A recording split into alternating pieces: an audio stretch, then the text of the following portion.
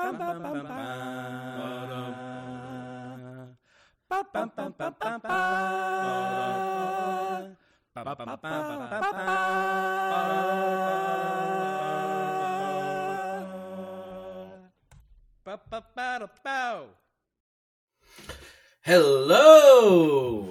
and welcome to Pete's Packers Minute.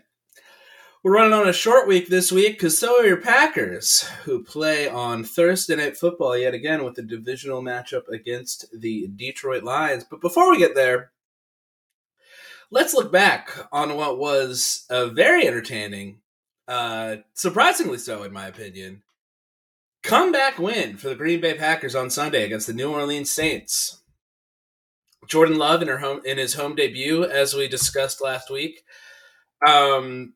Things looked a little shaky to start. I'm not going to lie. It was not the prettiest game. I was watching on mute, so I don't know if the Boo Birds came out, but I doubt they did because it's you don't want to hurt the kid in his first outing. But yeah, it was 17-0 going into the fourth quarter. And lo and behold, 18 points unanswered by the Green Bay Packers. Not only do you guys score 18 points unanswered, but I believe, looking this up real quick, yes, when you scored the first touchdown, so you hit a field goal first, so it was 17-3, it was a 14-point game. You scored the first touchdown, Jordan Love run, with 7 minutes left on the clock, and Matt LaFleur, head coach, went for two, which is the correct mathematical move, which, I might explain that to you on like a later date when we're in person or something like that, because it's not an easy thing to do here. But when you're down 14 with a short amount of time left, you're supposed to go for two when you score the first touchdown, because if you go for two and you get it, then the next touchdown you score is to win. And if you don't get it, you have faith that you're going to convert the 2-point conversion on the next touchdown. So you score the first one, you can either go down, if you go for the two, you can either be down 6 points or 8 points afterwards. If you get it, then you only need an extra point for a touchdown on the next touchdown to win the game. And if you don't get it, you can still hit the next 2-point conversion to tie the game and force overtime, rather than kicking the extra point and then leaving it all up to one thing. Anyway, that's what he did. You guys converted the 2-point conversion.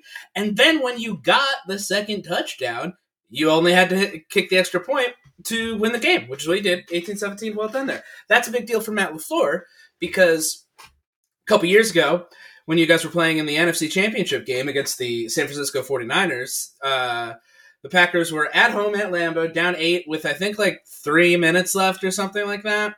And it was 4th and goal from the 5, and you were down 8 points, so you needed a touchdown. And rather than go for it on 4th down, where you could have scored a touchdown and then converted the 2-point conversion to win the game, which was the right strategic decision, Matt LaFleur kicked the field goal. So you went from being down 8 to down 5, which is stupid because, you still need a touchdown if you're down 5. So it's just a really dumb and, cowardly move by Matt LaFleur. And I honestly, I wrote maybe the meanest thing I've ever written about a professional sports person after that thing, because I was just disgusted. And I just thought Matt LaFleur should be fired. He had only lost 4 regular season games at that point in his career. And I was like, fuck this guy sucks. Anyway, all that to say, what a moment of growth. He fucking did the right thing mathematically, and it's a courage thing. It's a ballsy thing. You go out there and you get the 2-point conversion. He did it. It's very good. And as a result, you won the football game. So fucking stellar, dog. Green Bay Packers are 2-1 after 3 games, and a weird fucking loss to the Falcons away from being 3-0. Plenty to feel good about. I'd love for Aaron Jones to be back, both for the Packers and for my fantasy team. Defense looked pretty good. The Saints are not the most crazy team, but they have some burst players. And you saw what Rashid Shaheed can do in open space. But mostly you guys just need Aaron Jones back, because A.J. Dillon, God love him, he's just not... doesn't have it. At least as a feature back. He can be... goal line guy, he can run a couple, but he can't be an every down back. That's what... And... He just doesn't have like the lateral speed necessary. Whereas Aaron Jones can wiggle, and you guys could really use that right now.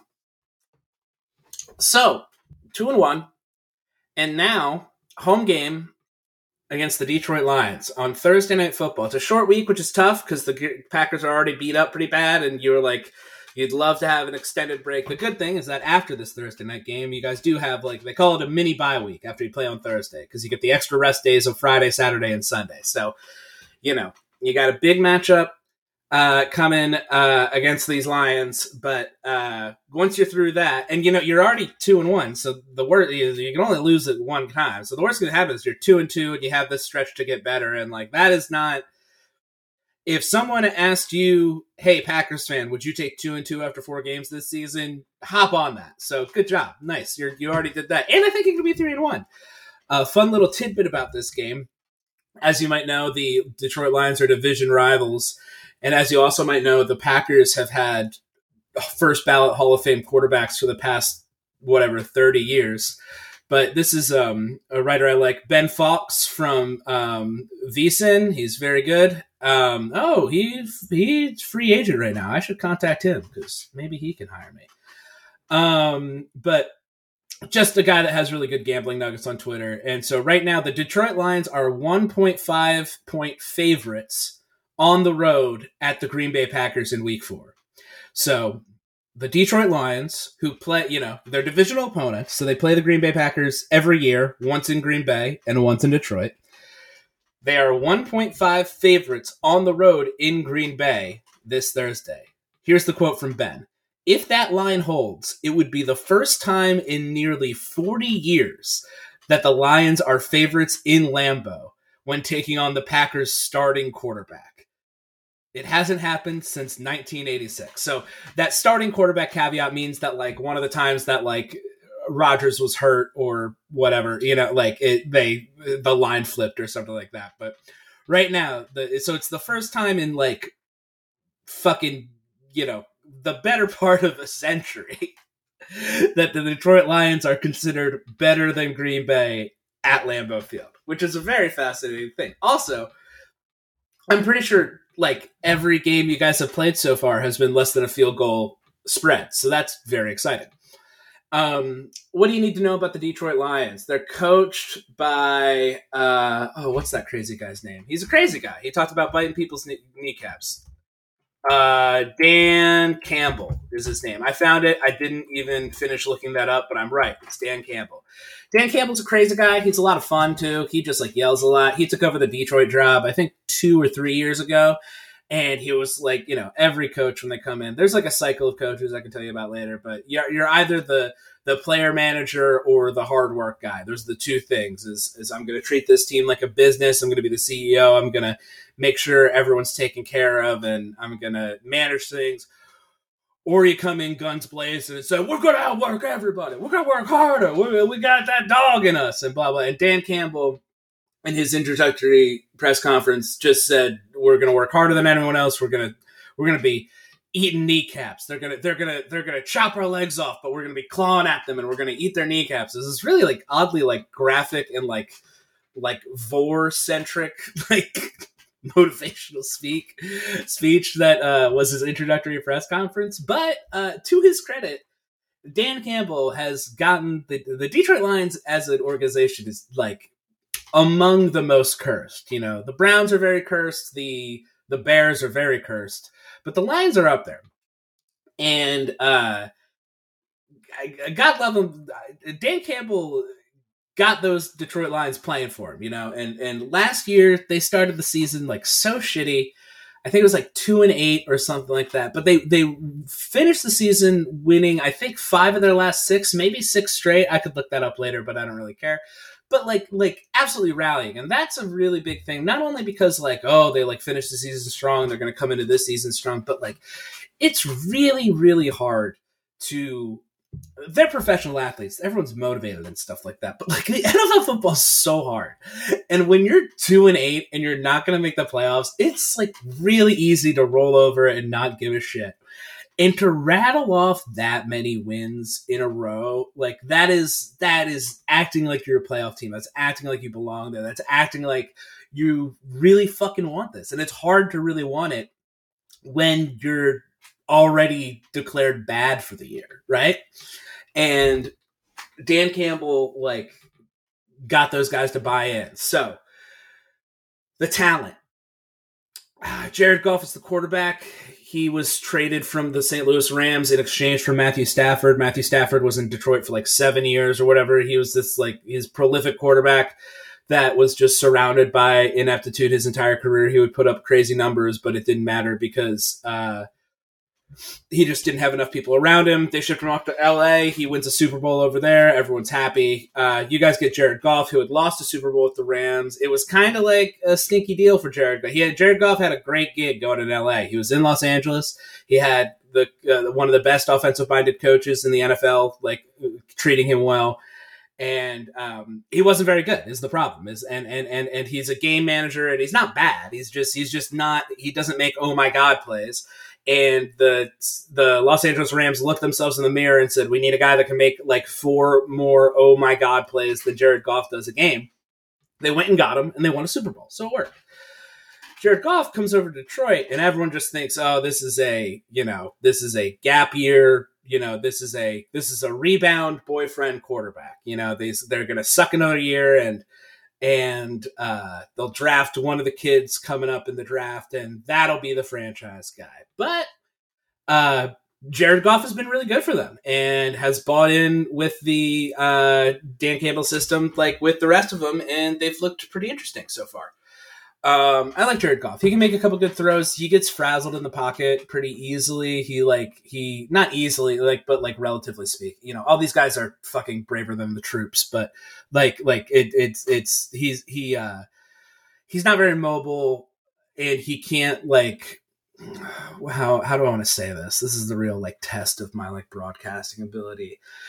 He cannot make a play out of the backfield for himself a lot, So you have the guys on this far end of the spectrum that do it all the time with Lamar Jackson, Patrick Mahomes, Jalen Hurts, this type of guy.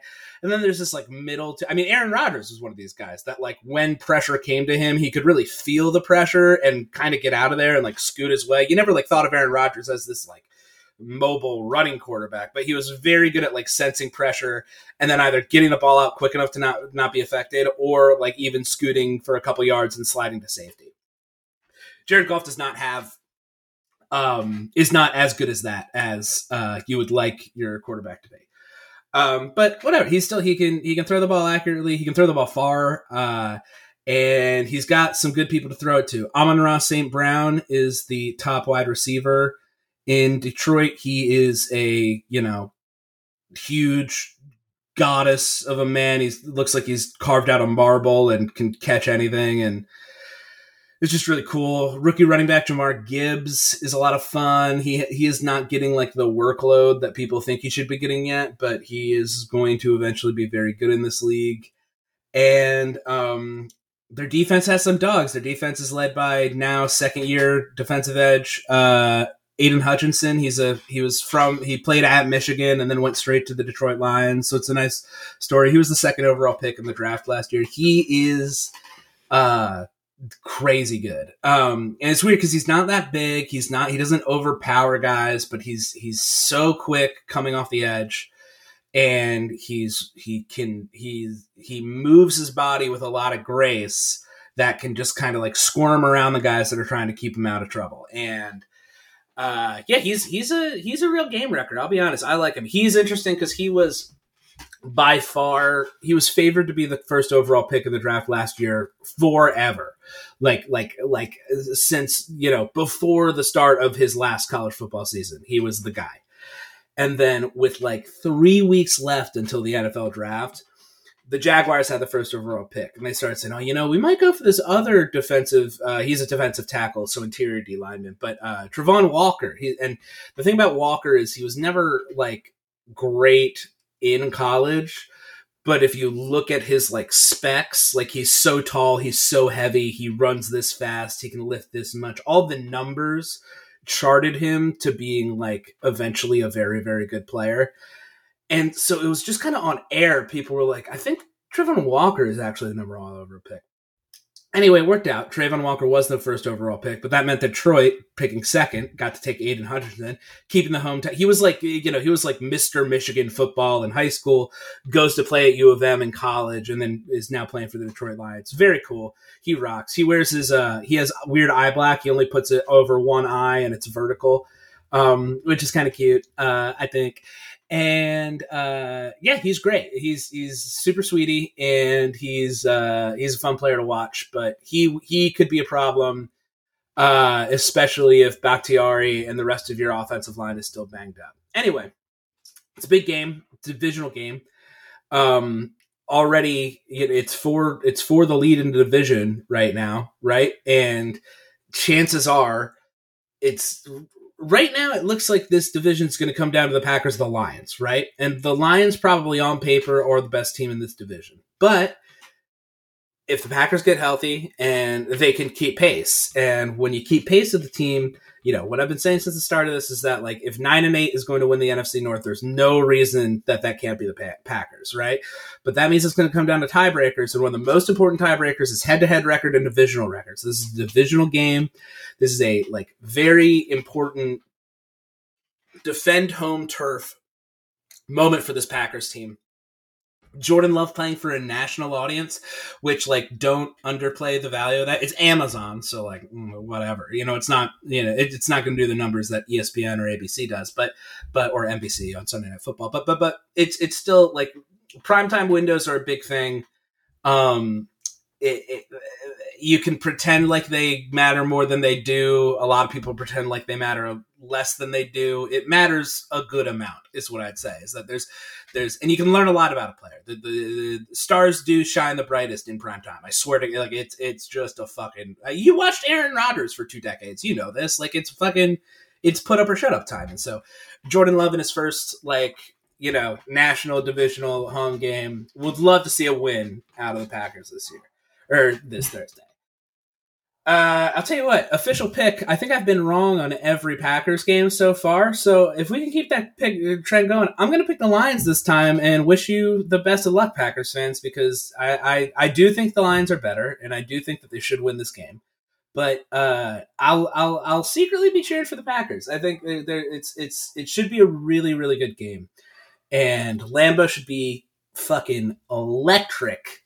And I hope Aaron Jones is back. He was limited practice today, I believe.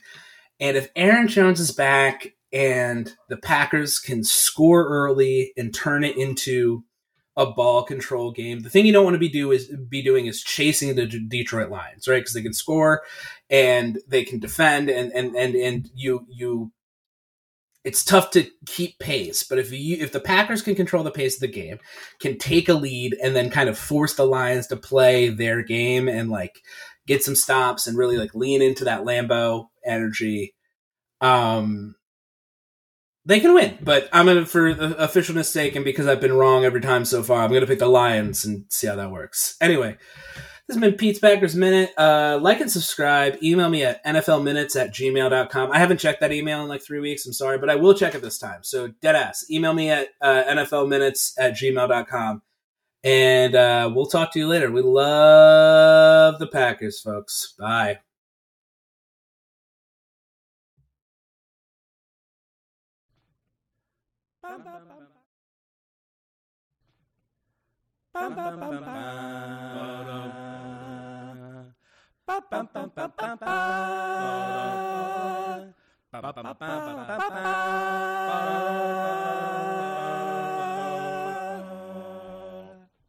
Ba-ba-ba-da-bow.